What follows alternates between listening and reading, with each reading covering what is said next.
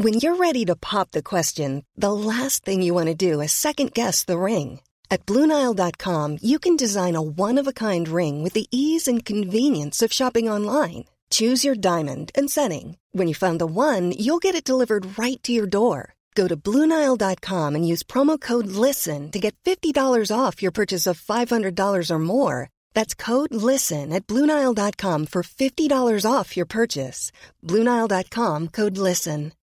Since 2013, Bombas has donated over 100 million socks, underwear, and T-shirts to those facing homelessness. If we counted those on air, this ad would last over 1,157 days. But if we counted the time it takes to make a donation possible, it would take just a few clicks. Because every time you make a purchase, Bombas donates an item to someone who needs it. Go to bombas.com/ACAST and use code ACAST for 20% off your first purchase. That's bombas.com/ACAST, code ACAST.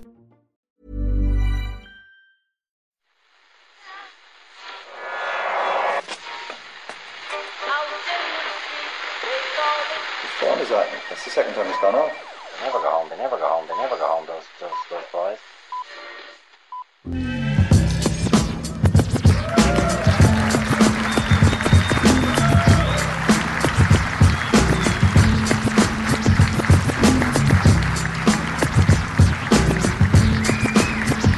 Hello everybody, thank you. Thank you so much, and congratulations on getting through an entire summer without Premier League football. I know it's been tough, but we're almost there. I think it was the great John Brewin who said a couple of weeks ago, only 16 days until nobody remembers what happened in pre-season. And we're just a couple of days away now. So hello and welcome to the Second Captain's Premier League night with Cadbury! As you lot know, tickets for this event were extremely hard to come by. I don't want to exaggerate things here, Murph and Ken, but... Please do one. Yeah, I will. This lot sitting here in front of us tonight, I guess you could describe it as a vicious, bloody battle to the death that they endured. No, you're right to get their there, hands on Ron. these tickets. I think the only way to prove and provide a small bit of comfort to the people listening who missed out tonight is to prove the tickets went to a deserving crowd. So I'm going to need everybody here to be on their A game. Is everybody excited about the start of the new Premier League season? That's a big cheer, folks.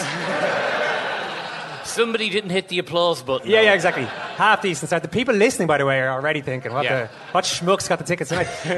I didn't realise You're how not excited schmucks. He didn't call you schmucks. He would never do that. I didn't realise how excited I was myself until I found myself, Ken, watching the Sky Sports build-up this morning and spending an inordinate amount of time watching David Luiz, your favourite footballer, going into more detail than I thought was possible into how he takes free kicks. It was extraordinary stuff. Yes, David, it does look a bit like a table tennis shot with topspin on it, heading into the top corner. I have no idea what he was talking about. But it sounds like an amazing piece of television. No, it's great, yeah. The key to his technique, apparently, is lifting his knee. Well, go on. Well, lifting his knee as he strikes the ball. Apparently that's what makes it dip in a strange way. So as he hits the ball, this is great for the people listening. So as he kicks into the ball low, he lifts his knee up as vertically as he can. Right. And that creates a sort of spinning effect, which usually takes it wide, but sometimes takes it into the top corner there. Scream against the net, yeah. 10% of the time, it works every time, Owen. What is it about David Luiz that you love so much? Well, it's not just me. I mean, we were talking the other day about his incredible popularity in fantasy football. He's the most popular defender in fantasy football, which is really amazing. I mean, it's usually a fullback who scores goals or creates assists, but it's actually David Luiz this year. And I think that's one of the incredibly exciting things about the Premier League, the fact that David Luiz is the best defender in it. It does suggest a lot of excitement, yeah. Yeah, that's what I'm looking forward to. Big thanks to our sponsors, Cadbury, who are now official partners to the Premier League. Bloody great chocolate brand, though. Great chocolate brand. Always said it. We did mention that Murph will be dressing as a full-size Cadbury Freddo tonight, but come on, we can't make complete aegis out of ourselves just for a sponsor like that, can we? I'm not going to do that.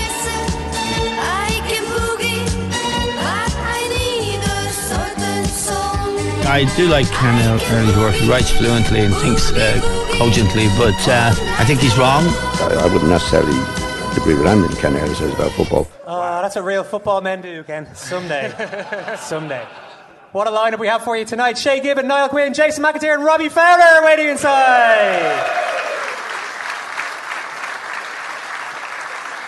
Shay Gibbon, of course, Shay is currently looking for a club to prolong his incredible career with, but if you've heard him doing any punditry work in the last couple of years, you'll know he already has a bright future, I think, in the media game. I thought he was particularly good on Sky Sports News last year.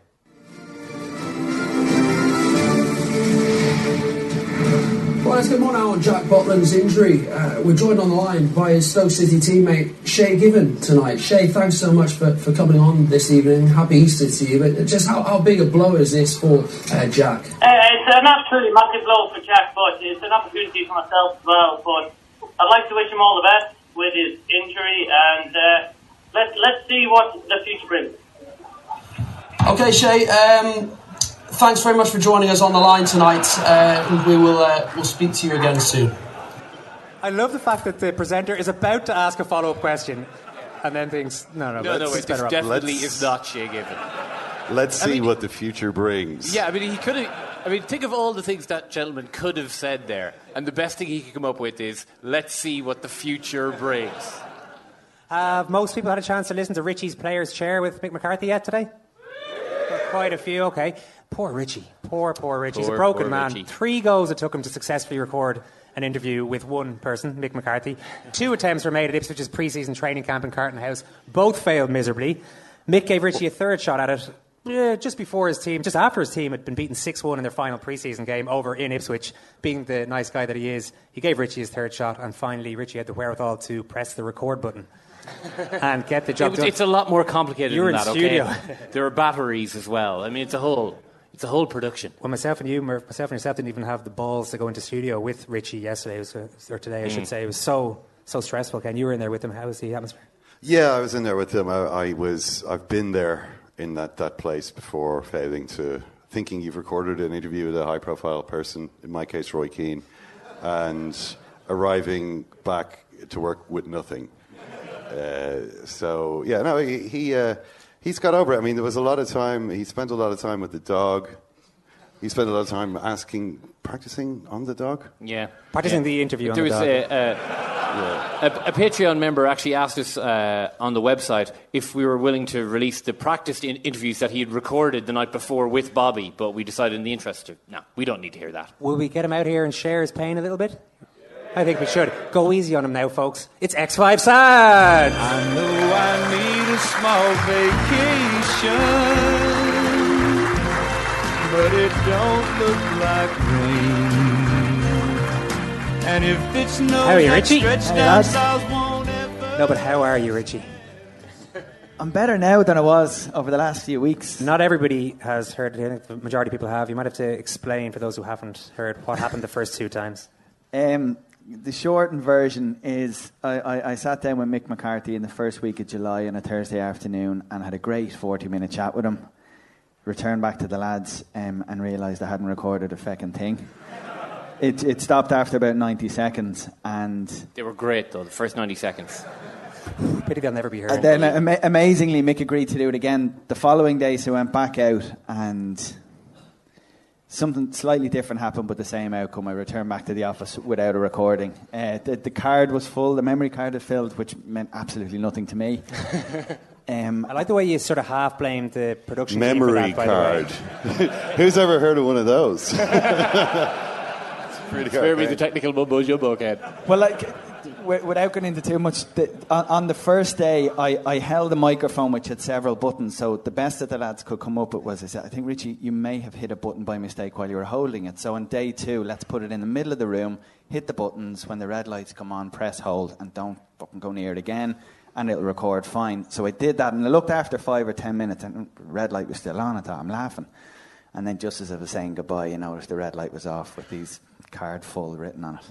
And I was distraught. Like, I went back to the office and actually, you had to then immediately record a podcast, didn't you? Yeah, you basically messed up our day, Richie, but that was the least of it. Yeah, so apologies for that. Back on the fags, and you had to cancel the first date, so it was emotional turmoil, unfortunately. It was a tough day to be me. But Mick agreed then. I was going over to England last week to visit my sister in Brighton. Rang Mick a week earlier, and he said he'd do it. So we did it. Then, after recording, you had to face Kenny Cunningham, all riled up last night. But that's a conversation for another day, I think. I can see by Richie's the look in his eyes. We wanted to make you feel like you're not alone, Richie, so we decided to give away the final pair of tickets to tonight's show on Twitter today by asking our listeners for their own biggest screw-ups in light of the Mick McCarthy nightmare that you suffered. The winner is Noel Davis. I don't know if Noel has arrived. He should be here. Hello, Noel. Hi, Noel writes, "Hi, second captains. One summer, many years ago, I was busily applying for teaching jobs. There was one job I really had my eye on. One day, at around 3 p.m, I realised, to my horror, that the application had to be in the next day. I busily prepared the application as best I could and ran down to the post office. The lady at the desk spotted that I was anxious and out of breath. I explained my situation, and she helpfully suggested that I send it by registered post, therefore guaranteeing that it would get there by the next day." Touch of genius there, registered good post. call. A calm came over me as I handed over the envelope. I walked out of the post office with a smug grin on my face. I'm going to get that job, I thought to myself. The next day, I woke early to the sound of my doorbell. It was the postman. He wanted me to sign for a registered letter. I signed and took the envelope. It was from Noel Davis. It was from myself. I'd sent the registered application to myself. I didn't get the job. Thanks very much from Noel. There's a round of applause, please, for Noel. First up on stage tonight, can you please welcome 3 men with a combined total of 278 Republic of Ireland caps, not to mention their vast experience of Premier League football. One of them even played in something called the old First Division. Anyone? I don't remember it either. Can you please welcome Jason McAteer, Shay Given, and Niall Quinn?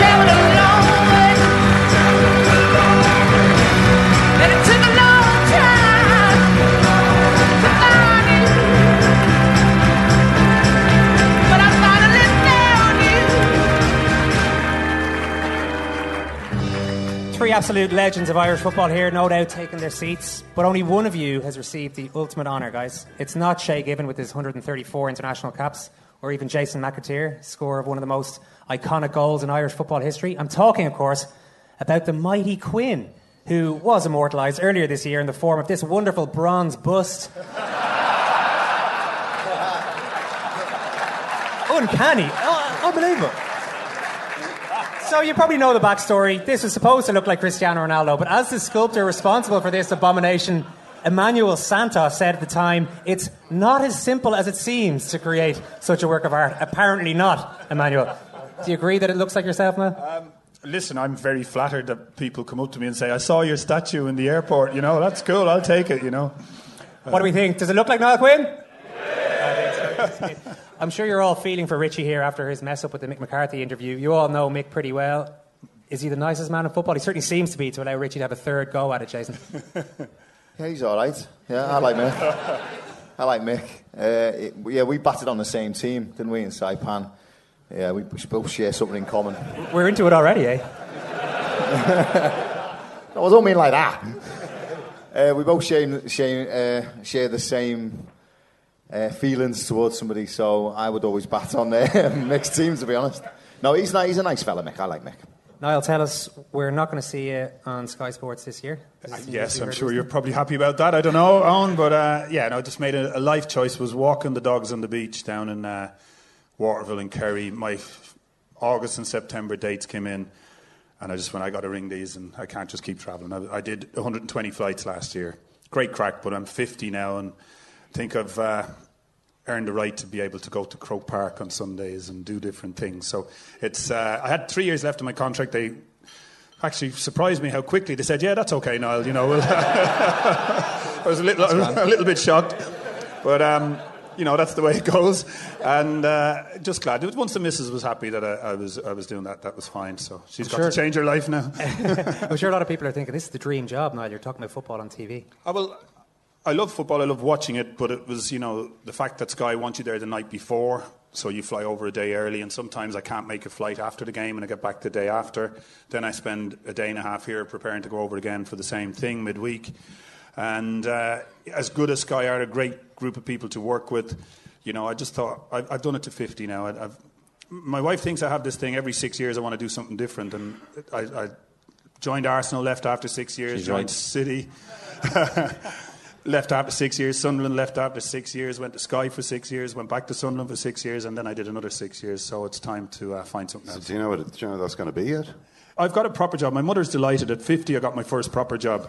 I'm starting to work for a new tech startup company, and I'm dreading it in some ways, but I'm looking forward to it. Another is Monday 9 to 5, and as I say, the bonus is I have weekends to myself for the first time since I was 16. Shay, tell us, you could have your weekends off at the moment, but you're not retiring. Rumours of your retirement are greatly exaggerated. You are looking for another club. Well, we're doing some radio stuff this morning. Jason retired me twice on the radio, and he never told me about it beforehand. But no, I'd love to play another season, of course, but I know I have to stop at some point. I'm 41 there, just passed in April, and what are you laughing at? No, I feel like I'd play another year. I feel fit, and my body feels good, so hopefully get another year. If not, then I'll have to hang up the gloves, as you say. How does it work, though? Do you have an agent contacting clubs? Do you wait for someone to pick up the phone to you? Yeah, I have an agent. Yeah, I have an agent working for me. He's quite confident. He said the longer the window goes on, the more chance you ever get in the club, which I find... I can't get my head around that, but I think he's just talking rubbish, as they normally do, agents. But no, it's the first time in the last 25 years of my life that I've not had a pre-season and not had a club. You know, the season starts, as you said, at the weekend, so... I'm looking forward to that, of course, but it's a bit weird not to be involved. There'd obviously be a pride thing as well. You played for some of the biggest clubs in England, so I'm sure you'll get offers, but I suppose it's what you're willing to accept. Yeah, it is a little bit. And obviously, you've got family, we've got a 10-week-old baby, an 18-month-old. I've got a lot of stuff going on at home as well, so it has to be right for the family, of course. But at the same time, I've been doing a little bit of training in Macclesfield, which is on my doorstep, Macclesfield Town, obviously, which is a non-league, but it's still pretty professional with the training every day and stuff. But I even enjoy getting training with the lads at Macclesfield, you know, just having the banter, and I'm going to miss that. We spoke about it all day. We've been together all day, us three characters, and, you know, they've talked about the transition, you know, when you finish playing, how hard that's going to be. And I know it's going to be difficult, but I do feel like I could go another season, and hopefully I don't have to talk like Jason for a while yet. Yeah, we'll talk to Jason now. Best of luck with the hunt for a new club. Jason, you've been spending a bit of time at Liverpool during this pre-season, around the club. You were in China, so you've got a kind of close-up look at what's happening there. Yeah, I went to Hong Kong. I was quite honoured, to be honest. Obviously, the official ambassadors are Robbie, Ian Rush, Kenny Dalglish and Gary McAllister, and everyone else must have been on holiday, so they asked me. So yeah, I went to Hong Kong, had a really good time over there, and then I was over here at the weekend. Commercially, obviously, the club are obviously trying to get new partners on board, so that's what we do. What's your sense on what's going to happen with the star man, Coutinho? If you'd have asked me 3 weeks ago, I would have said Liverpool are in a really good position. You know, Mo Salah had signed. We would almost signed Van Dijk. The Keita deal was off, but, you know, with Lallana being fit, no sign of Coutinho moving anywhere, I would have said Liverpool would have pushed, you know, for the Premier League title. But obviously over the last 2 weeks, we've seen Neymar move, which is triggered now. Coutinho coming into the equation of maybe going to Barcelona. Look, everyone's got a price. Every footballer's got a price. And I'm sure Liverpool have got an idea of what they want. If Barcelona come up with the money, I'm sure it'll be taken out of the manager's hands, and the board will then take over and decide whether it's a good business deal or not. And like I said, if the price is met, then he'll probably go. But if they don't meet the price, hopefully we could keep him. You think it would be taken out of Klopp's hands? I mean, he'd look like a complete idiot if that happened. He'd look like a fool. I'm sorry. You're not used to this accent at all. No. This is a Dublin accent. I know. Top is... Jurgen Klopp has stated very clearly Philippe Coutinho is not for sale. And so if they sell him, Klopp will look like an idiot. I wouldn't be surprised if he resigned over something like that. Really? Well, to be honest, he has said, you know, it's up to the board. It's the board's decision, whatever happens. He's kind of distanced himself from the deal. Like I said, the board will have a price. If it's met, then obviously they'll all be in talks, and if it is, then he'll move on, and Liverpool will have to look elsewhere to bring someone in. But at the minute, he's a Liverpool player. Klopp is saying he's going nowhere, but he has to say that. He's not going to turn out and go, we're going to sell him. You know, they want to keep him. I don't understand how it can work where they've been trying to sign Virgil van Dijk. They try to sign Van Dijk. Southampton say no. They say, we're really sorry. They have to grovelling apology to Southampton. They tried to sign Naby Keita. Leipzig say no. They say, oh, well, we can't get him either. And then Barcelona come along and say, we want to sign your best player. And they say, well, okay, everybody wants to go to Barcelona. I mean, why can't they do what Southampton or Leipzig have done? It's a matter of timing, isn't it? The window's still open. It's you know, obviously the clock's running down, but I'm sure the deal will be done. Southampton might need a player to replace the centre-half. They don't want to let him go in case they can't get him in. It has to be the right deal in the sense of money, the whole package. I'm sure, you know, well, they obviously aren't talking because they're not allowed to do it. That's a load of bollocks, by the way. I don't know a player, right, 100% a player that doesn't get tapped up. Every player that I've known has been tapped up. Haven't you? Well, including... Come on, lads. Well, including somebody on one couch here, by somebody on another couch. But you'll have to work that out. You'll have to work that out for yourself. Niall, tell us, Stephen Gerrard said last night that Coutinho will have to go to war if he wants to get out of there. Would you recommend that course of action for a player if they want? Nobody wants to see that because he's such a favourite. He's such a pleasing player as far as Liverpool fans are concerned, and what he's done and how he's progressed his career there. And Jason's probably right. You know, if Liverpool are pushing to try and win a title, convince their fans that they're going to win a title, then the powers that be will block all moves to go, and they'll show their true intent as a football club. That's the way I see it. If a figure is reached and it's a bit nonsensical and they accept it and throw the line out that we had to do it, that the money was there, I think what they're really saying is they're putting the money and the growth of the business side of the club ahead of the performance side. And I'd be with you on that, Ken. I'd say Klopp has to say, well, what am I doing here then? You know, you got me in here, you extended my contract, you're telling fans that we want to win the league and we want to do this, that and the other. You know, this should have been put to bed a long time ago, and it should have been an emphatic no from all parts of the camp. What about the idea, though, that the power is in the player's hands, and the player can essentially, if they want to go, they can just down tools? Do you know, there are only a few clubs who can handle that and quell or quench the players' anger and fury and bring them back into play and make them a club player again within a period of time. And Liverpool are one of those clubs. Man City are one of those clubs. There's a few clubs who can do that. Yaya Toure at City and his agent pushing for moves there over the years, knocked him back, left him out for months and months and brought him back in. Suarez was the same. Suarez was the same, and they went in the end because his contract was getting a little bit nearer the run. So I'd be disappointed if Coutinho was allowed to hold the club to ransom. If he did go to war, again, it's not him, it's an agency advice to do that, and that's where you start to fall out of love with the beautiful game, and you're glad that you're down in Kerry walking dogs and not talking about it, to be honest. I've got a point in that. I think the clubs are in a strong position, and players, us players or whatever, players in general get knocked because Coutinho, if the club say that Coutinho is not going from day one, not at like a game of cards or whatever, you're not going, that's it. They don't need to sell, they're a big club. Liverpool's a big club.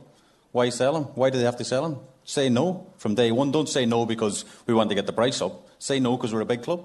He's under a long-term contract. Yeah, but I've been there, and then the next thing is, okay, then double my money and make me stay, make me feel better to stay, and so the player wins. You know, it's no matter what happened, the worst outcome is the player gets a new deal.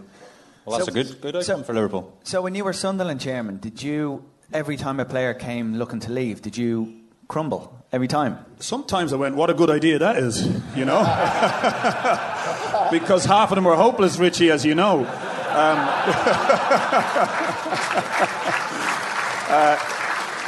But there would have been one or two. Darren Bent would have been the one. He was the star player at the time. He'd got himself back in the England team. He'd got his 20-plus goals and thought he was going to kick on. And he came in wanting to move to a Turkish club who had, you know, promised him a huge pay rise on what we were on. And we just, you know, stood firm. But then the 6 months that came afterwards, he was unsettled. And eventually Aston Villa, who were bottom of the table under Gerard Houllier, came in at Christmas and gave us an offer that ended it because he hadn't been at his best in those 6 months after the initial sort of turning, if you like, and so we decided that it was best to move him on. The problem with that is, you know, we had Asamoah Gyan, who's a decent player in his own right, but he was a 15-goal a season player, not a 24, 25-goal. And so it kind of hurt us, but we thought we were doing the right thing. And Darren's career never really, it didn't stay where it was, and it didn't go to any higher levels. It didn't work out for anyone, I think, history tells me, in that deal, except he will have got an awful big pay rise by staying in Aston Villa. The alternative was to turn down the Aston Villa money, give him a king's ransom and try and bring him back in. We didn't have the money to do that. I suggest Liverpool's and City's, they can in that particular instance. You were in a position a bit like that, though, Shay, weren't you? I mean, when you left Newcastle in 2009, they probably didn't want you to leave. I mean, what was happening there? How did you say to them? Because I think you put in transfer requests years before that, and they were like, no, we're not selling you. So what was the difference in 2009? The difference in 2009 is that Mike Ashley wanted to sell me, but led on he didn't want to sell me, basically. And the reason I had to put a transfer request in because he says he wasn't going to sell me. But at that point, it was a club that was a selling club. Like James Milner, lots of players got sold. We weren't replacing them. We're signing free transfers. I think Joe Kinnear was the manager, and then Chris Hughton took over. You know, it was a club that he was just running into the ground, I felt, and I was there for like nearly 12 years of my life, my career, my senior sort of peak of my career, and I just felt that the club was going in a totally wrong direction. Of course, Manchester City might have spoke to me here, Jason might have spoke to me, and I knew there was an interest, of course. And it's amazing you can find these things out. I know, it's amazing, yeah. It's a small world, football, but to be fair, Man City was a club who was going places. You know, Sheikh Mansour was involved. They signed Robinho in the previous window. It was a club that they challenged for the Premier League every year now, but I was probably at the start of that, and it felt right for me to go to a club that was going places, and Newcastle for me at the time wasn't. And I was a big wrench, don't get me wrong, I was there a long time. Robbie Savage, a few years back, printed an 11-point guide to forcing a transfer, Jason. I don't remember this article. Who did you say? Robbie Savage. No. Sulk, stop communicating, fake an injury, make up newspaper stories, undermine the manager, fight with teammates, moan to backroom staff. A lot of these are just the same, really. These are all to get out of a football club. Yeah, there's a few more. Have you ever tried any of those tricks yourself, or seen it happen? And what effect can it have on a club if you know there's a guy in there who's just trying to get out of it? To be honest, I mean, it's not on the scale of what we're looking at with Coutinho or Suarez, but when I was at Bolton, we got promoted to the Premier League, and obviously I'd spoken to a couple of clubs. I'd spoken to a couple of clubs. Shit, I'm in as trouble, you do. Yeah, I'm going to get Can you still get an FA reprimand even though you've retired? No, I think they're okay with you, Jess. Am I all right now? No, you're okay. Okay. I won't name the clubs, but Liverpool and Blackburn were never off the blower, to be honest. So Bruce Rioch was the manager of Bolton, and obviously he got us promoted, and he went to Arsenal as manager, and then Roy McFarlane come in and Colin Todd had taken over. And me and Stubbsy we were taking phone calls and stuff, so we actually thought that we were going to leave that summer. And Roy McFarlane just pulled me and Stubbsy and just said, listen, you're not going anywhere, you're here for the season. And to be fair, I did throw my toys out the pram for a couple of weeks, but I just went in and I said, listen, same thing, if the price comes in and it's a good deal for you, then let me go, because you're going to spoil the opportunity for Blackburn had just won the title. Liverpool was the club I supported. So, you know, if it's one of them clubs, the top clubs, then please consider it for me. And they just went okay. So there was a compromise there, and then I was settled, and then I played the first 7 or 8 games, and then Blackburn then come in for me and Alan Stubbs, £9 million. That's obviously $8.5 million for me and 500 grand for Stubbsy. So we ended up having talks with Kenny, and the deal was done, but there was just a compromise there that just settled everything down, and the dust settled, and we got on with it. But it is difficult. And going back to the Coutinho one, you know, we're not talking like him signing for Bournemouth here or Watford. It's Barcelona at the end of the day, and he is South American. You know, it is one of the biggest clubs in the world. You can understand, you know, where it's all coming from. It's going to be difficult to keep him. But like I said, as long as Liverpool are happy with the money that they want and they get, you know, then maybe a deal's there to be done. But until that figure's met, I think Liverpool will keep him. I think a lot of people looking at the Premier League this season expect the 2 Manchester clubs to do a bit better than they did last year. But I wonder, did you catch any of the Super Cup last night? Did you see any of it? No, we were flying over. I don't know how there is an uproar about what is happening at Manchester United. When you see the team, when you see this, I have never seen such a ridiculous bunch of giant rugby players lumbering around, and whenever anything bad happens, they throw on Fellaini. And that's it. There's nothing else. I believe they took Kenny Cunningham on as head of recruitment, haven't he? Yeah. I just don't see why this isn't kind of a bigger scandal. Like this is nonsense. This is not the way that things should be at Manchester United. Yeah, I'll take that. So I actually see a little bit of an improvement in what I saw last year on them already in pre-season. I'm 6'5", maybe that's why, I don't know. You'd be playing for them. But, maybe. But I think there's a feeling that the spine of the team now will change everything for them. That, in other words, Matic coming in there, allowing Pogba to go up and be creative further up the field, and Lukaku to come alive and be the inspiration that he was for Everton. There's a lot of ifs there. Rashford join the party and score 15 goals this year. You know, there's a number of things that are added to that. But the only thing I would say, when Mourinho was at Chelsea when he first came back, and they weren't great, and he spoke about, you know, Matic was going to make the difference, and it allows a lot of other things to happen. And I actually think that's going to happen with Manchester United. I think, you know, Fellaini is a player much spoken about, and I don't see him being part of that spine that I'm talking about. Maybe throwing him on to get a goal late on and stuff if they're putting balls into the box. But quite frankly, for Mourinho to work this team, he needs his keeper, the best keeper in Europe, to be absolutely focused and driven. Can I say that for certain yet? I will do when the window closes. He needs Matic to be that supreme player in that position that he just glides along and rules the roost on. He needs Pogba to be a £100 million player, not just an also-ran. And the biggest one, I see Lukaku with a blue shirt on him, feeling as if he owns the game at times last year. I hope the power of the red shirt on him doesn't suppress him, that he comes and grows in it. And if he does, and as I said, Rashford come to the party, I think Man United actually have a chance the way Mourinho works it. Shay, what do you think? Did you go with Niall or with Ken here? A bunch of I wouldn't go as far as to say I would agree with Ken ever, but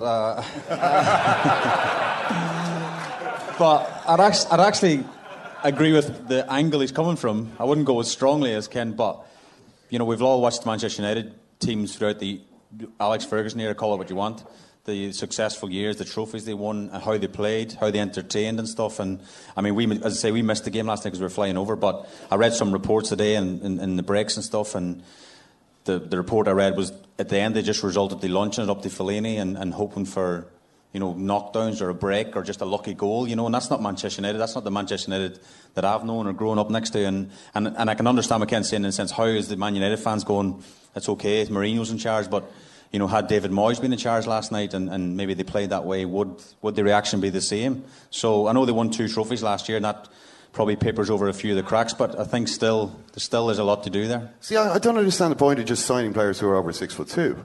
I mean, if you played against a team that had all players who were 6'2", are they much better than a team? Just pointing out, I would say the Spanish team who won the World Cup, won the European Championships, probably average height was 5'8", 5'9", whatever they were.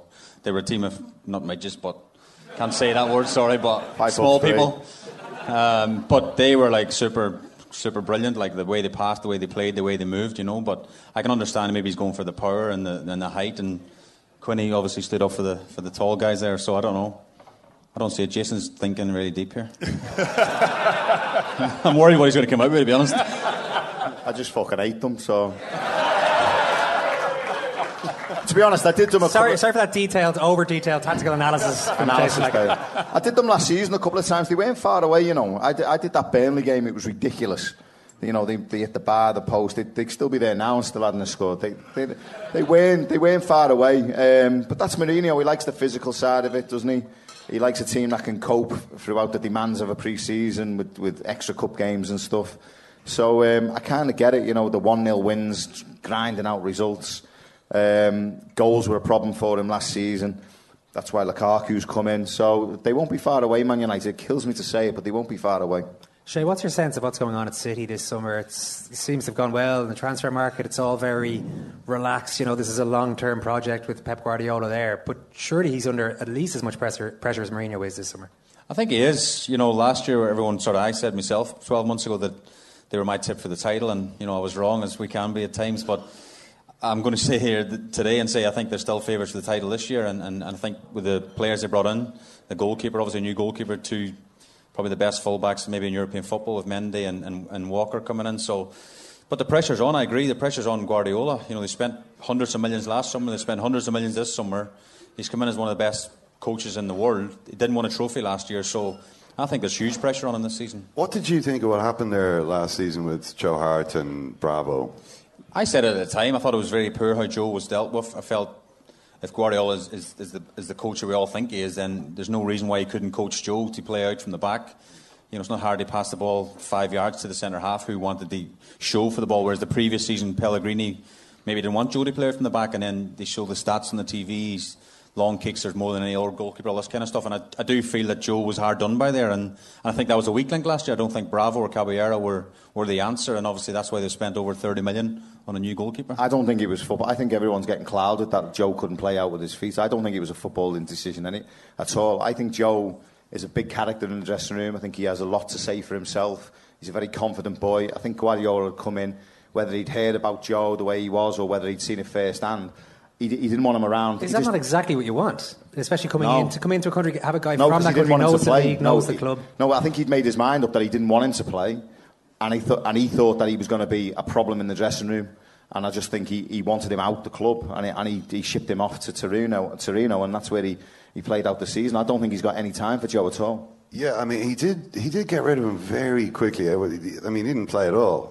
He just said, "Okay, you're." He did it at Barcelona as well, didn't he? When he took over, he got some of the big. I know Eto'o stayed, but he got some of the big voices out the dressing room. Yeah, Eto'o was gone. Where Ronaldinho was gone, he had to hang on to Eto'o for a year, but he was gone then.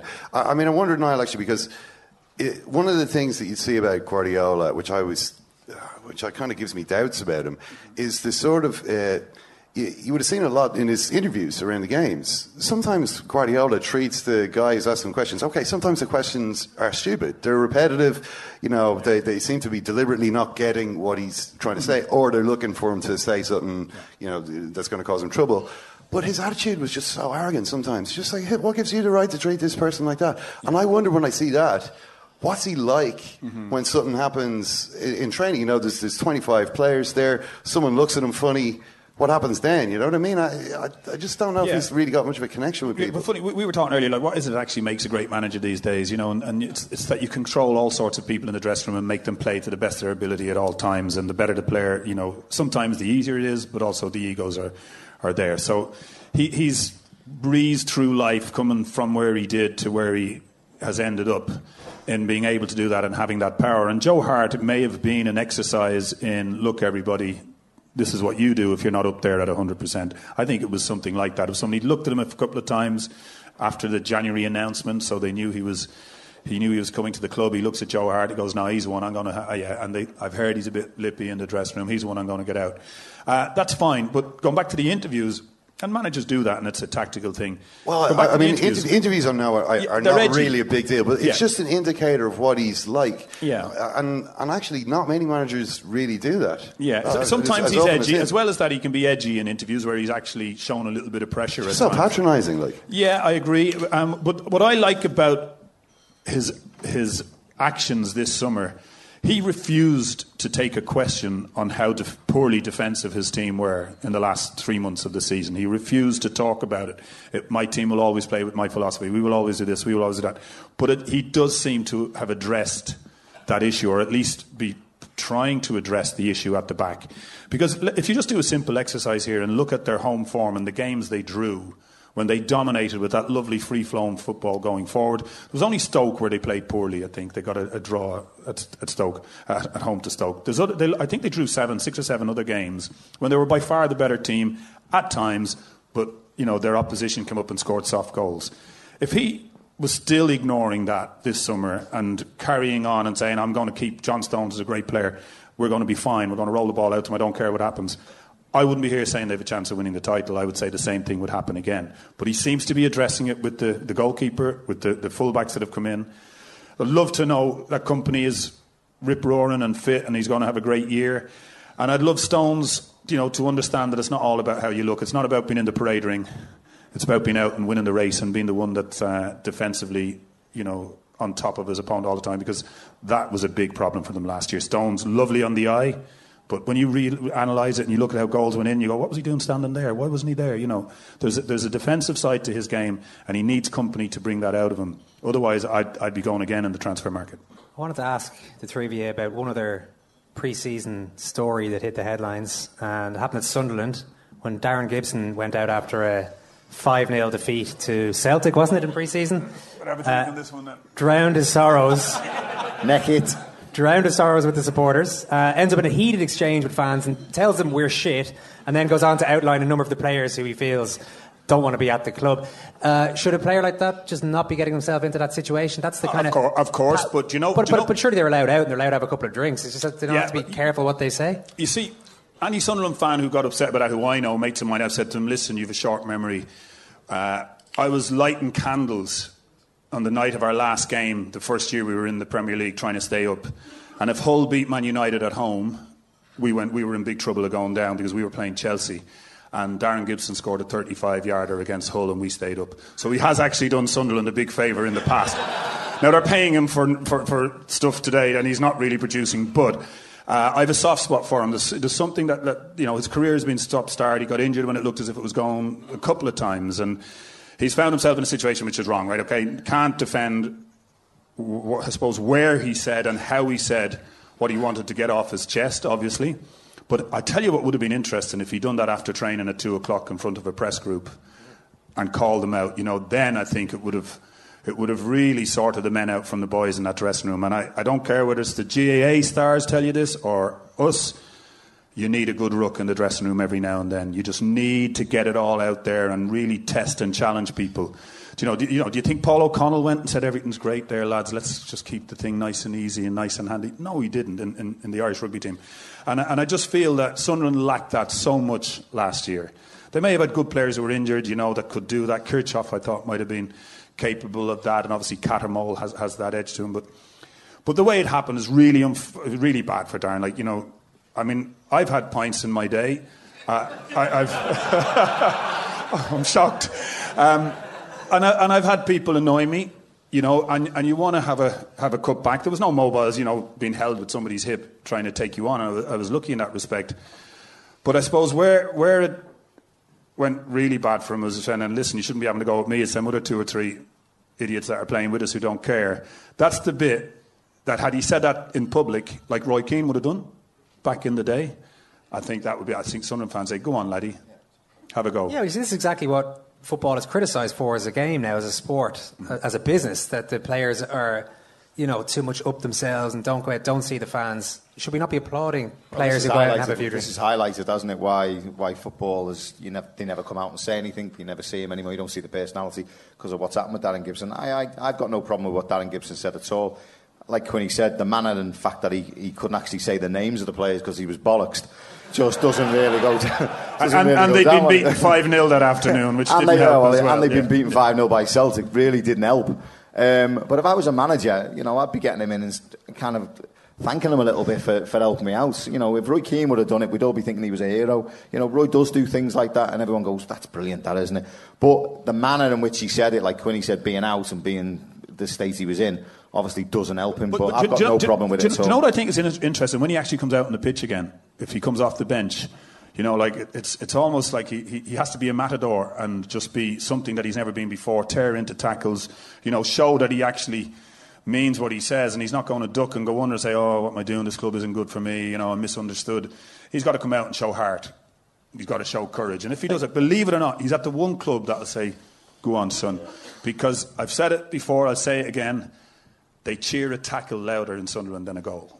He needs to lead by example now, doesn't he? I think it's difficult personally as a player, obviously I'm still sort of involved. If you listen to Jason, I'm not involved anymore, but anyway, I'm still trying to be involved. But the thing is, I don't know, when I started even for Ireland 20 years ago or maybe more, we used to have a drink with the fans, we used to have a drink with the media, and we'd all have the crack and whatever, and it'd be great. And now, if the lads in the Irish team went out for a drink, then it'd be, as you say, all over the phones, all on Twitter, and then it'd be like forums like this, everyone getting hammered and getting annihilated. So it's difficult for a player because you want to obviously have a good life or enjoy your life when the timing's right. I agree with the lads, the timing was wrong, obviously what Darren done, but at the same time, you can't win as a player sometimes because you're out with the fans and stuff. And then I think Darren's been stitched up with the, one guy was asking the questions from there, and this guy was videoing, and he was just getting teed up, and he was stitched up in my opinion. But it's difficult because you say, players are untouchable and stuff, and I don't think I've changed over the 20 years or 25 years I've been involved. But at the same time, you're a bit weary if you're out and about, and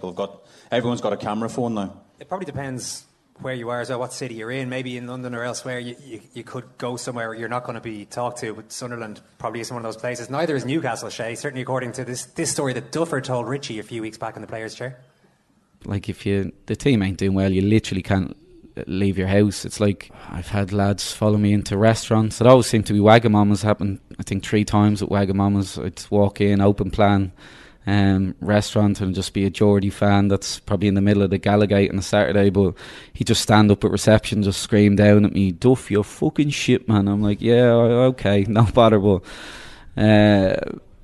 stuff like that, walking down the street, be in a bar. I remember with Shay was a legend up there. I'm having drinks with Shay, the geezer comes up, Shay, you're a ledge, Duff, you better leave here now or we're gonna fucking do this and that to you. So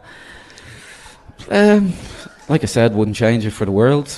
I love stuff like that. Bring it on. Wouldn't change it for the world. You might have missed that last bit. He says, "Bring it on." It says Duff McGregor there. Do you remember that incident, Shane? Yeah, I do, yeah. We had a funny story once. After one of the games, we went to a bar. His dad was over, actually, Jerry Duff, and we had a few beers and stuff. And Jerry, obviously, we were playing, but Jerry was at the game the whole day, and Duffer had a box and stuff. And Jerry was drinking the whole way through the game. Obviously, we went for a restaurant after, and it's typical Only Fools and Horses. We're at this bar, and I think it was Jesmond at the time. And the barmaid or the barman's gone to get something through the thingy, and Jerry's leant back in the thing, and he's literally went head over heels and behind the bar like that. But Duffer goes, he was in Wagamama's 3 times, possibly the only 3 times he left the house, because he used to train, go home, sleep, come back in, train, sleep. That's all he used to do, Duffer wanted sleep. I'm surprised he was out of the house that many times.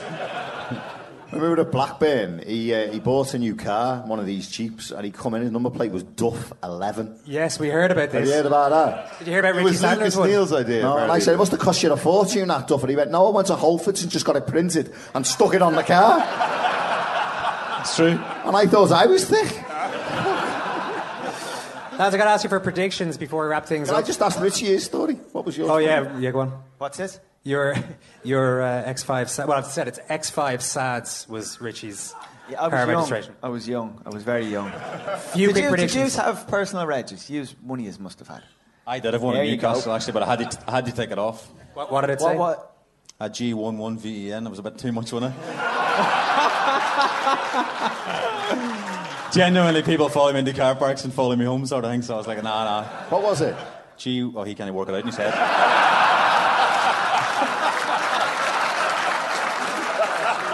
He's not even joking. Okay, lads. I'll tell you after. First manager to You get got the a pen? sack. You got a pen? First manager to get the sack or lose his job this year. Great question. Jason, focus. I'm asking the important Conte. questions now. First manager to get the sack or leave his job. Conte, says Niall Quinn. No more drink. Outside bet. Shay? First manager to get the sack. Wow. Or leave of his own volition. Rafa Benitez. First manager get the sack. Get the sack or walk out. Seeing Rafa Will we move on to the next next prediction? No. We're going to wait. It's a podcast. We can stay for 3 hours if we need to. Everyone's comfortable there, yeah? I don't know. Until they need another drink. I think if Rafa doesn't get maybe more money before the end of the window, I think he'll be thinking, because the way he's talking is, I need more money, or I'm not going to. He keeps having a little pop. Every week he has a pop, yeah, you know. yeah. And I know some people are getting a bit fed up with it, but a lot of the fans up there are saying he's actually right, because at the end of last season, Mike Ashley says he was going to back him, and they've still not. They've signed a couple of players, but they've not gone mad. Okay, well, Jason gives us his answer. I'll ask you two to start thinking about our next question, because we're going to have to do it this way. That's player of the season. Get your player of the season in your heads. Jason, we're still on the first question. Why have I complicated this so much? I'm gonna... Manager to get sacked. That G11's done me. I'm gonna go... I'm gonna go with Eddie Howe. Really? We don't even need Eddie... What's going on at Bournemouth? I mean, is something about to go pear-shaped there? Eddie Howe? No. Just don't like Eddie Howe. What about Jurgen Klopp, Jason? No, Jurgen's there for life. Just knock me teeth out then, you that fucking... Player of the year, Shay? Player of the year. Probably, I'm going to put me... You all right there? Yeah, Jason I'm going to go with Lukaku. I think, as Niall said before, he's going for big money. I think he's going to get a lot more chances at Manchester United if they play maybe a bit better, Ken. But I'll put Lukaku up there. Kevin De Bruyne. Kevin De Bruyne. That was your one off air earlier. Your one, if he stays, Coutinho. Coutinho if he stays. So we'll see. And champions should be an easy one. You were thinking Liverpool. You're veering away from Liverpool depending on what's happening in the They've taken a little step backwards last week, but the window's still open in it, so we've got a chance. What was the question? Champions. Team, win the league. If I'm going to go. City. I'm definitely with Man City. I think this is Man their City. year. Yeah. Man City, sorry. Three for Man City. Richie, do you want to give us some? Man City. Ken, do you want to change it up? Yeah, Man City. We got an email in this morning before we let the boys go here from one of our audience tonight. Dear second captains, I'm wondering if you can possibly help me out. I'm coming to the show tonight in the Sugar Club, and I'm in possession of one of the most famous Irish football shirts of all time. Yes, you guessed it, the Orange Macedonia shirt. See attached a picture of me in the shirt at the Ireland-France game at Euro 2016 with Irish legend, half-forward, half-defender Gary Doherty. I'm wondering, can you help me out, as I'm desperately trying to get it signed by the man who made it famous, Jason McAteer. It would be greatly appreciated. The jersey against Holland is one thing, but this one is extra special. Looking forward to the show. That's from John McEnroy. We have got the footage of the incident you're referring to, I believe, John. Yeah, it doesn't look like there's a lot going on. Roy Keane is calming the situation down here, just leading Jason away. But what's the referee going to... It's a red card. It's unbelievable. What is actually going on here? Doesn't seem like anything too bad, I don't think. He's eyes on the ball.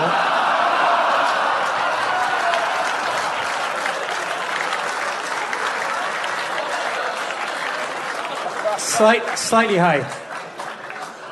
If you watch the footage back, right, I get... it is a bad angle. But I get a yellow card for taking his head off. Yeah. And I get the second yellow card, which is a red, for kneeing in the nuts when we're arguing. So I don't know if you can play it back, but I actually knee him right in the stonks. Well, I'm sure you'll sign the jersey. Will you sign the jersey for John? Do you want to make your way up here and we'll get that famous Macedonia jersey signed? Round of applause, please, for Jason McAteer, Shay Gibbon and Niall Quinn. You are listening to a live recording of the Second Captain's podcast in the Sugar Club in Dublin. The crowd, after a listless start, has improved greatly and is carrying the show beautifully now. We have been looking forward to the 25th season, indeed, of the Premier League, as Murph mentioned there. And for any young guns in the audience tonight who don't remember the early years, I'm not seeing too many of you, to be honest. Our big guest tonight was one of the very first superstars of the Premier League. Let's hear it for Robbie Fowler.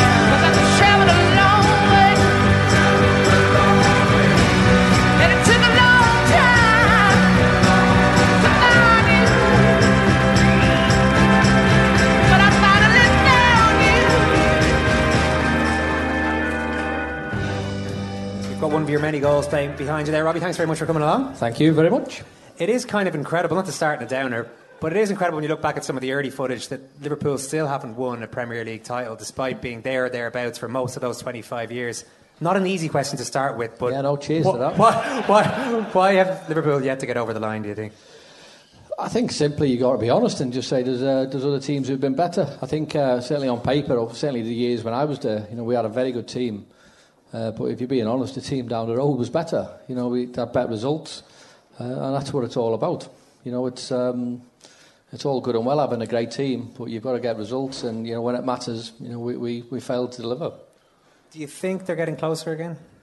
Yeah, I think they get closer every year. But the thing is, so do other teams. Certainly with the money in the Premier League now, every team wants to sign players. Probably like the lads were saying before, at the start of the season, everyone's got a chance. You're all on the same slate. But you get the teams who are consistent will win the league. That's probably one of Liverpool's problems, and it was this problem when I was playing. We'd beat the top teams, not easy, but we'd get the points against them, but would struggle against the so-called weaker teams. And that's where you need to get the points from them to actually win the league. Get that consistency, and if you can do that, I certainly think Liverpool can match anyone. They prove that. I know you want to talk, but just fucking wait. They've actually come to see me.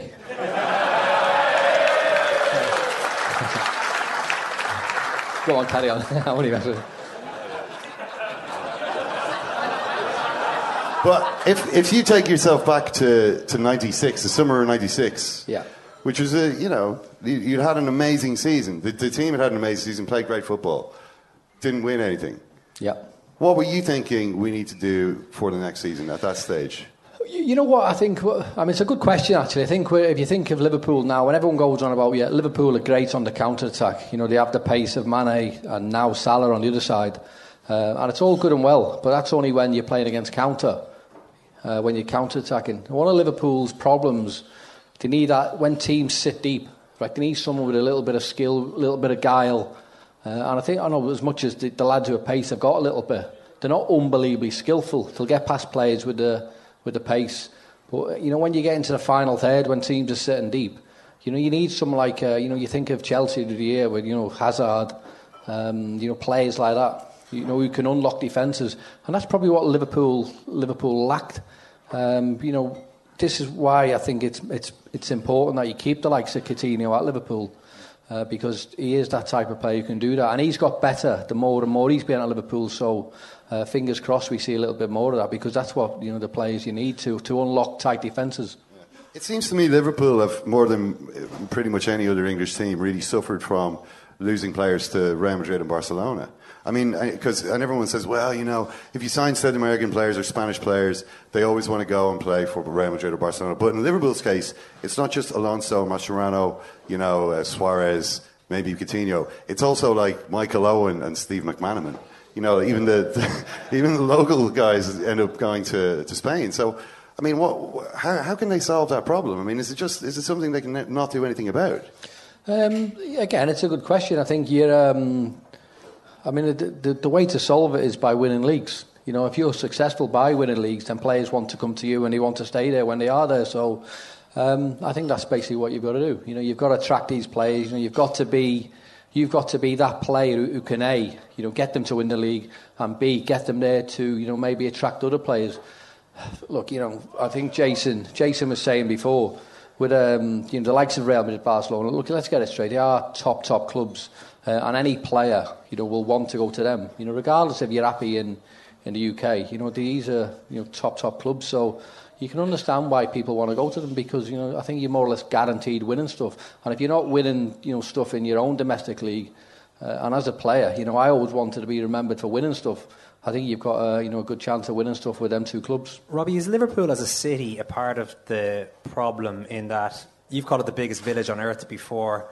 There's such a longing now to do it, and the more it goes on without a league title, the more stress there is. Well, I don't know, you're in the city. Mm-hmm. Is there a stress around the whole thing that kind of feeds into the mindset of the team that are out there?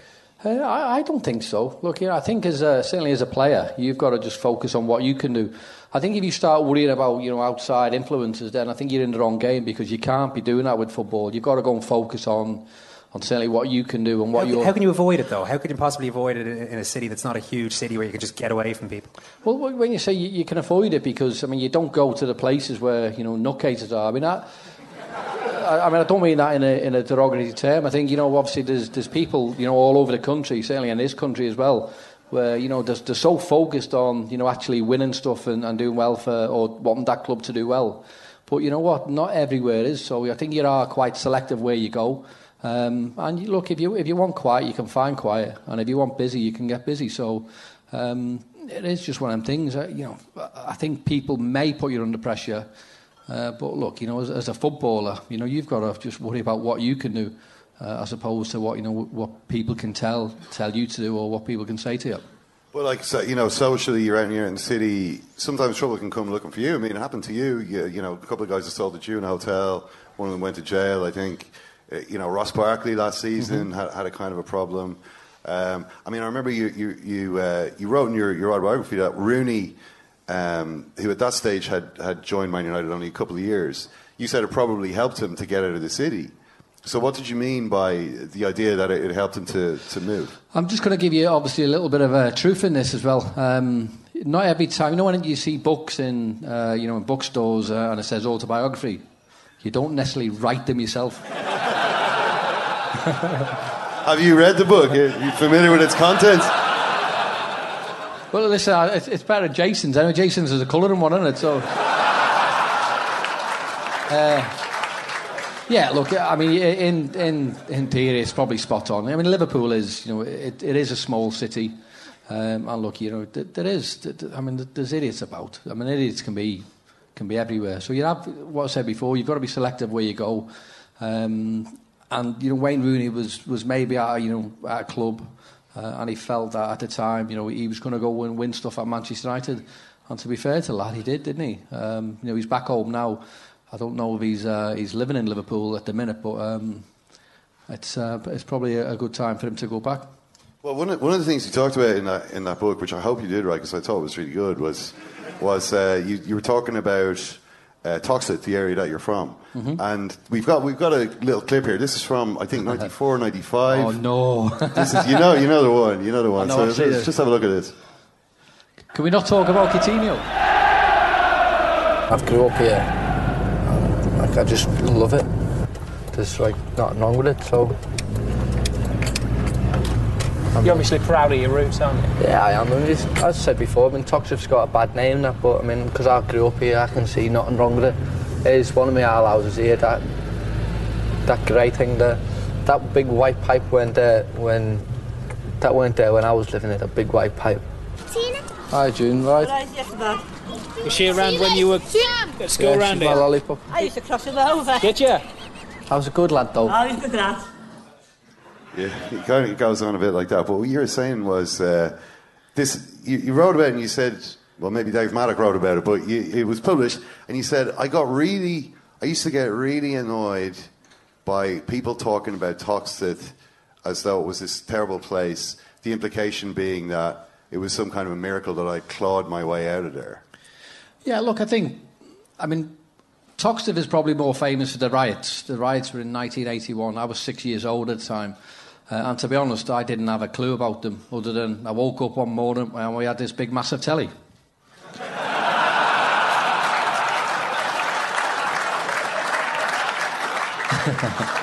I'm actually serious as well, by the way.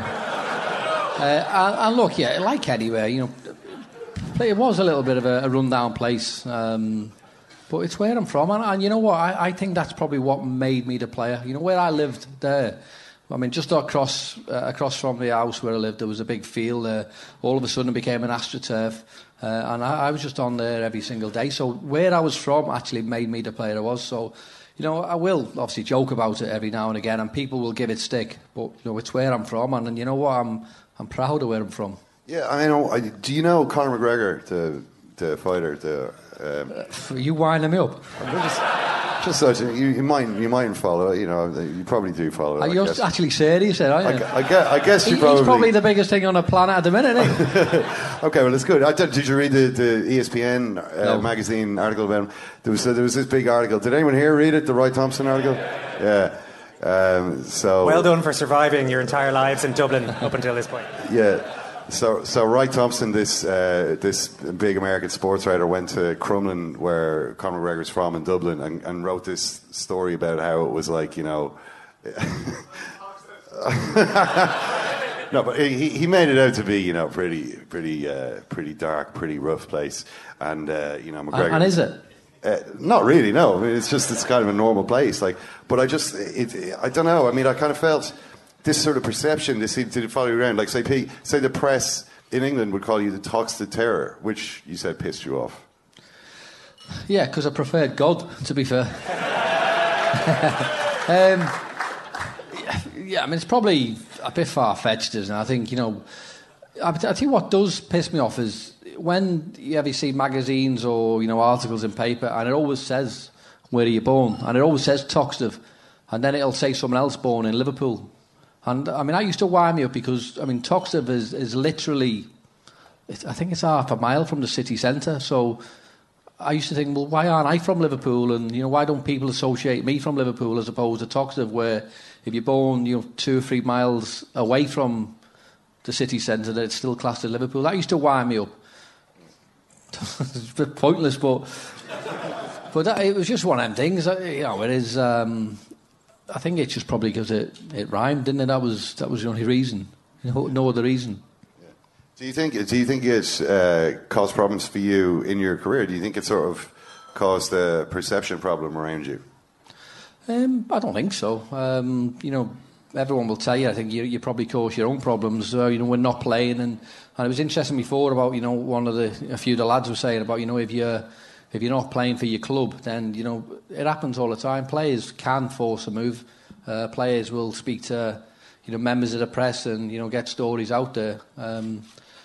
I think you cause your own problems. It's not because of where you're from or, the type of character where you were brought up, maybe sort of, helping that. But I don't think it's because of where you're from.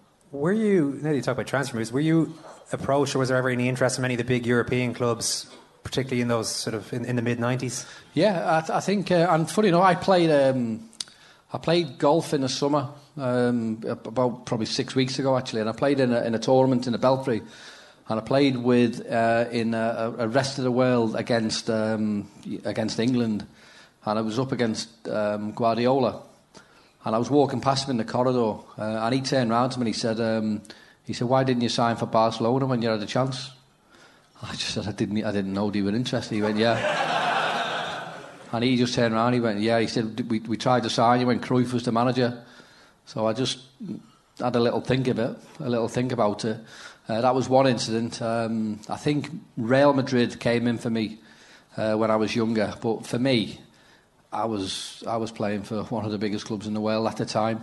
Still the biggest club. I was comfortable playing in the Premier League. I was comfortable, being at home. I felt Barcelona, Robbie. Come on. No, but I felt I didn't need to go. For me, Liverpool was the biggest club in the world. I didn't need to go anywhere else. I was more than happy. Obviously, later on, I was gutted when I had to leave. But certainly when I was younger, it was for me it was the best place. Well, we were looking through that video that we saw earlier on. We came across another revealing little snippet that we're going to play for you. It was a real come and get me plea from England's young top striker to the top bigwigs at the FAI, believe it or not. I've grew up if you get a few sort of people wanting to play for Ireland because they've got Irish grandparents. I'm English through and through. I've got a bit of Irish in me or whatever, because everyone seems to have on that. But I've always wanted to play for England. Full stop. So there's a chance that Jack Charlton's successor, if he was quick, he could get in there? I don't think so. I've played for England under 18s, under 21s, England B, and I won a full cap now. So yeah, well, we had some good strikers ourselves back then, Robbie. We're all right. You know what, my defence, right? I am probably more Irish than McAteer. I really am. and in all seriousness, whenever I went away with England, because they were the ultimate professionals within England, and you were meant to eat, sleep, talk football. After training, you go to your room, and get ready for the next training session or get ready for the game. And I used to. I don't mean this in a bad way, but it was boring playing for England. I used to come home from being away with England. And then sit in my place in the dressing room, and then obviously Jason, Phil Babb and a few of the other Irish lads would come in with the party hats on, and it was then that I actually wished I was Irish. If you played for Ireland, you would have ended up with 100 caps, 70 international goals, and played in a couple of tournaments. It's funny you say that, actually, because when I made my debut in '93, and I got my first England cap in '96. I'd scored almost 100 goals for Liverpool before I got my first cap. I think if you're English and play 10 Premier League games now, I think you're guaranteed a cap. I mean that as well. You were the first teenage football millionaire, I think, back in the 90s. In later years, Man City fans sang to you, "We all live in a Robbie Fowler house." So you've done okay, as a phrase goes. But you've talked before about how money was always secondary as a motivation. I think that's pretty clear enough when you talk about Liverpool. What do you make of players who, it seems, put money as a number one priority? And I'll put Neymar into that bracket for the sake of a... Look, I think nowadays, one of the questions is, are players worth the money? And the fact of the matter is they are, because the clubs are willing to pay for it. If they're not, then they're not worth it. When I grew up, I always wanted to be a footballer. I love football, still do. I still talk about it all the time. And people said to me when I was growing up, "What do you want to be?" And I always said, "I want to be a footballer." They asked me why. And I said, "Because I love the game." I think if you sit down and talk to any kid now, coming through the ranks, and ask them what do you want to be when they're grown up, "I want to be a footballer." And their answers are always different. They'll always say, "Well, you get loads of money." And for me, that is the wrong reason to play football. I played it because I loved it, and hopefully that showed with the way I played. I think some people are in it for the wrong reason. But look, that's, each individual's different. I can't obviously legislate for anyone else. I played because I loved it, but, it's the money in the game now is frightening. When you look at, say, Neymar, though, I know you don't know exactly what's going on in his head, but do you buy this argument that he puts out that he wants a new challenge and that's what he's going to face and he wants to be the main man. I take you know. You actually said that with a straight face there, didn't you? And look, there's not a chance he means that. You know, he has gone for the money. You know, I could sit here, you know, all day and speak to you why he goes to PSG. And it's certainly not to do with winning trophies. Yeah. When you're getting 500 grand a week, you're not really bothered what you're winning, are you? Say though, one of the sort of justifications for that move, because he has gone down a level. Obviously, I mean, he's playing in France. It's not as high a level of football as Spain. But one of the justifications is, well, you know, he's playing for Barcelona. Lionel Messi's the main man at Barcelona. If he goes to Paris, he can be, you know, the main man, the man the team is built around. Like as though this was a completely normal motivation. Like it was obvious that anybody would feel that way. Do you think was that the way you felt as a player? Everything must be built around me. I'm the main man. And if anyone else is, you know, if I play with Lionel Messi, then I don't like that because he's too good and I want to get away from him. No, look, I think that there has been incidents in the past where teams have been built around certain players. I don't think I've ever gone through my career, played for any club where a team has been built around me. I don't think so anyway. So your annoyance, or no, it didn't bother me. I wanted to play football. You know, didn't care where I played. I just wanted to play. So if you had a brilliant teammate, would you have thought that was a good thing or a bad thing? No, for me it's brilliant. And to be honest, I played with Liverpool with some brilliant players. So you know, for me it was what I wanted to do, because I think as a player, when you're playing with brilliant players, I think that makes you a better player.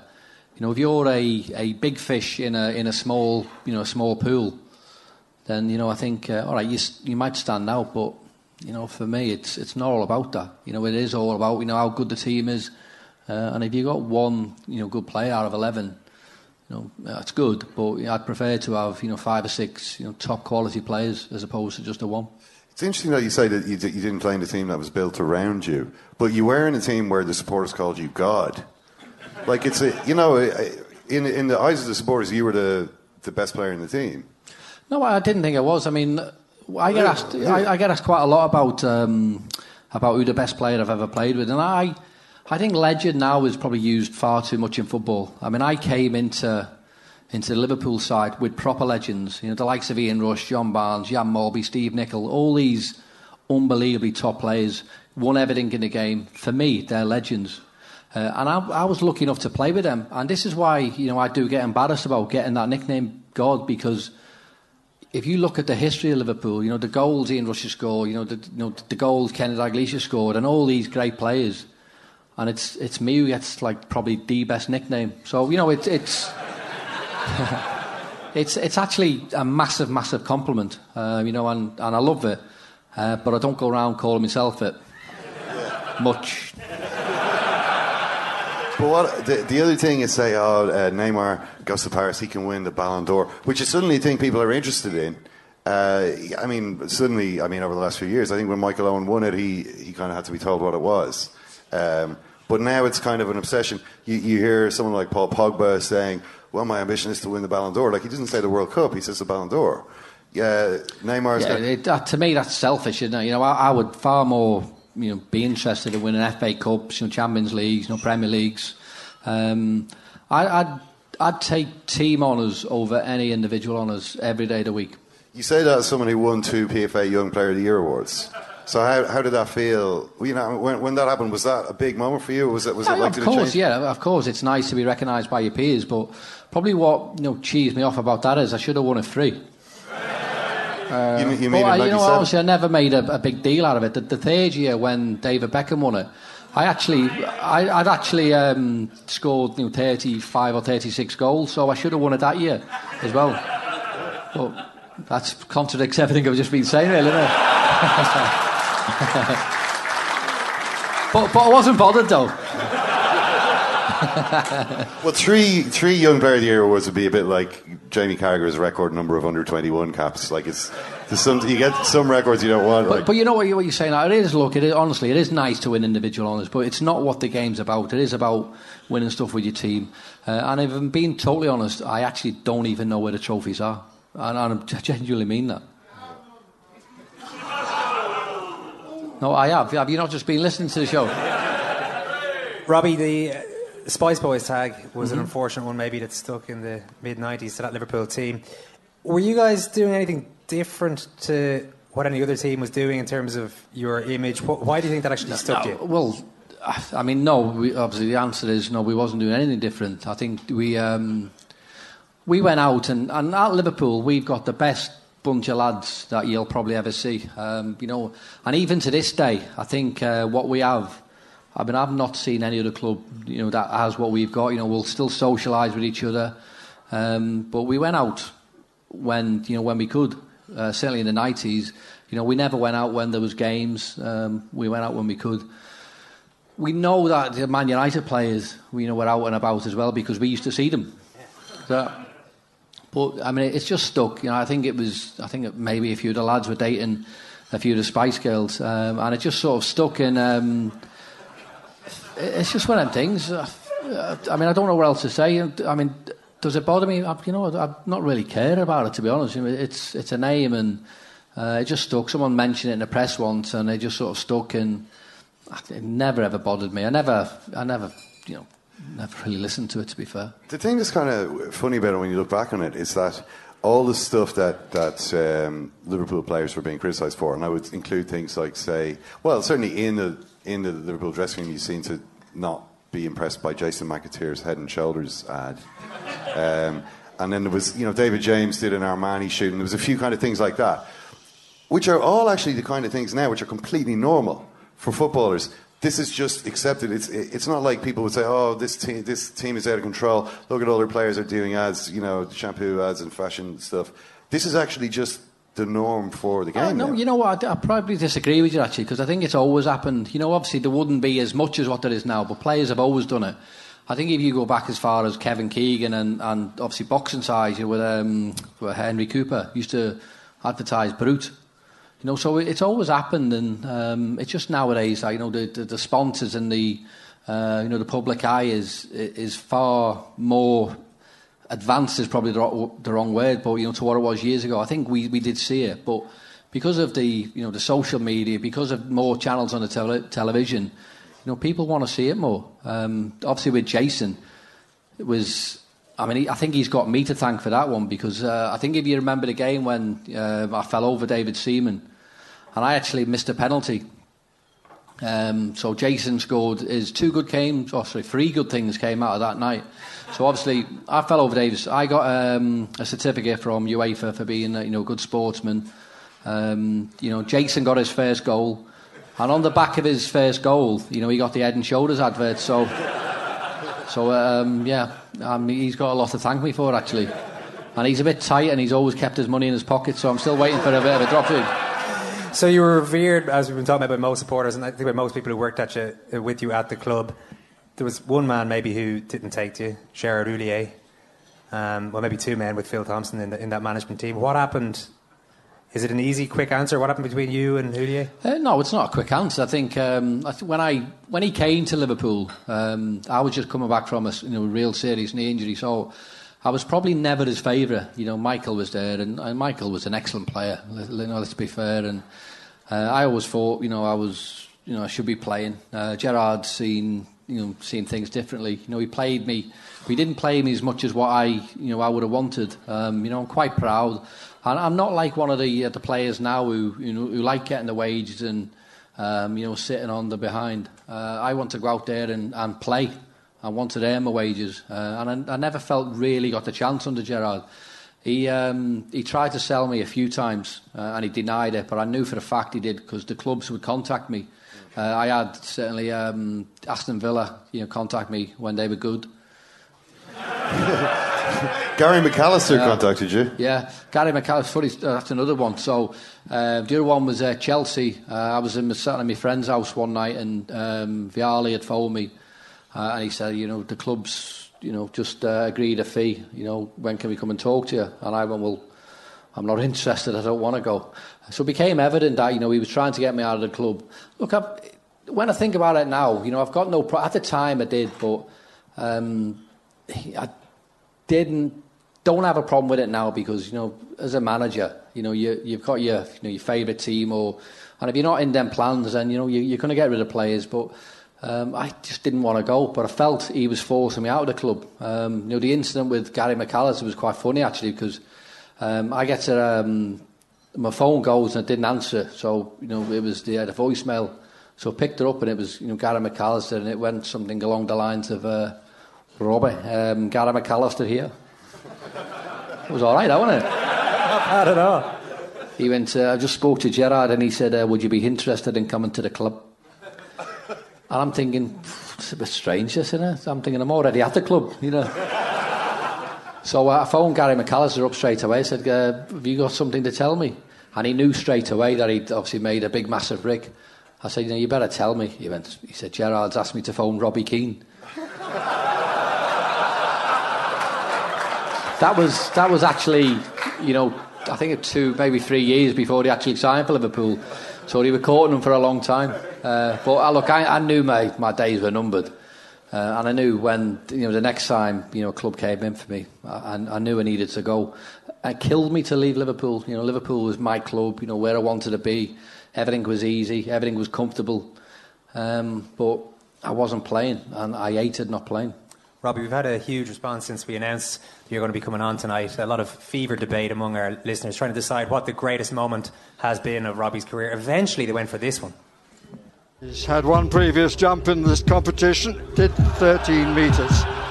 He's capable of more. Now he's got to just be stable. Cannot afford to crash. Got to stay on his feet. Oh, he's crashed! He's gone! It's a big crash from Robbie. Oh, I think he's okay. His ski's released. He's up, he's okay. But this is terrible news for Robbie Fowler. Let's see the replay. A round of applause for that. That's a good effort. Right. That was actually a controlled landing. I only saw it in the slow motion. Your foot came out and you just kind of went over like that. You know what? Honestly, that was probably one of the best things I've ever done. Not the fall, but the actual show. It was the jump on Channel 4. Yeah, people who don't know. Yeah. For those who don't know, yeah, it was. Obviously, you can't ski because obviously you're playing football, and I've got obviously kids who who go away with skiing holidays with the school, and I've always wanted to go, but I just couldn't. But then, I got offered to do this programme, and I thought, well, why not? Because I've never been on a skiing holiday. I can learn it, and then I can, take the family out on skiing holidays and, enjoy it. So I enjoyed it because I obviously got paid for it. I also learnt how to ski, so I'd be comfortable now, taking my family. And obviously that was the final. So you have to do all obstacles. You learn to ski, and if you lose your challenge, you have to do the jump. But some of the things are done. Obviously, the downhill skiing, the skeleton. It was brilliant. Honestly, I loved it. No, fair play. But that does sound like it could have been one of the highlights of your career. But this is the real highlight of Robbie's career. Well, one of them. I've seen you score better goals, but this is beautiful. This is the season when Julio's forcing out. UEFA Cup final. Score is 3-0. Robbie gets the ball. 4-3. So that was going to be the winning goal in the UEFA Cup final until Alves scored a last-minute equaliser. Then you ended up winning 5-4. Anyway, so that was good. But that's an amazing I think goal. that game was probably typical of my Liverpool career, if I'm being honest. I'll be careful how I say this, but I was probably always the nearly man, if I'm being honest, because that could have been the winner. Someone scored in the last minute, Jordi Cruyff. The game against Birmingham early in the season, I'd scored a goal. Someone else equalised in the last few minutes. A few games for England. I was. Well, you won't. England played Spain in Euro '96. You were meant to take probably weren't bothered about that, was you? Yeah. No, and I was down to take the 5th penalty, but David Seaman had saved the penalty, so I missed out on that. And also in 2006 Champions League semi-final, when I went back to Liverpool, I was down to take the 5th penalty, but I wasn't needed again. So I think I've always been the nearly man, if I'm being honest. That goal there, you mentioned Jordi Cruyff scored the equaliser. He was playing for Alaves, and his dad, Johan Cruyff, was trying to sign me. Well, he tried to sign me years ago, but he was presenting the medals. And what did he say to you when he gave you the medal? You don't remember? No, I don't. This was obviously in the book. I thought it was amazing. See, it was the whole thing had been going on with Gerard Houllier, you know, this thing, which evidently the whole world of football was able to see from outside what was actually going on there. And Cruyff said, that was a great goal. Don't let him drag you down. You're too good. Oh, yeah, I remember now. No, I do remember, actually. Well, Robbie, I think you're a little bit more than the nearly man. It was an unbelievable career, and it's been cracking having you on tonight and listening to all of that. Robbie Fowler, everybody!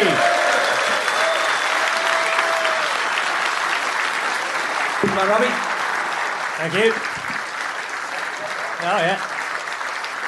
That's pretty much it from the Sugar Club tonight, folks. Thanks so much to Robbie here, to Shay Gibbon, Niall Quinn, and Jason McAteer. If you just calm down for 1 second here, I know you want to get a pint in, but I have to give a huge thank you to Cadbury, who we teamed up with tonight for this event. They are, as you know by now, except for the heckler over here, official snack partner to the Premier League, and they'll also be sponsoring the Premier League's Golden Boot and Golden Glove Awards. Check out their competitions throughout the season on the Cadbury Ireland Facebook and Twitter pages. Thank you lot for coming along and listening. Thanks very much, Murph, wherever you are, and to everyone else. Thank you, Murph. Thanks, Ken. Thank you, Owen. Thanks, everybody. Good night now.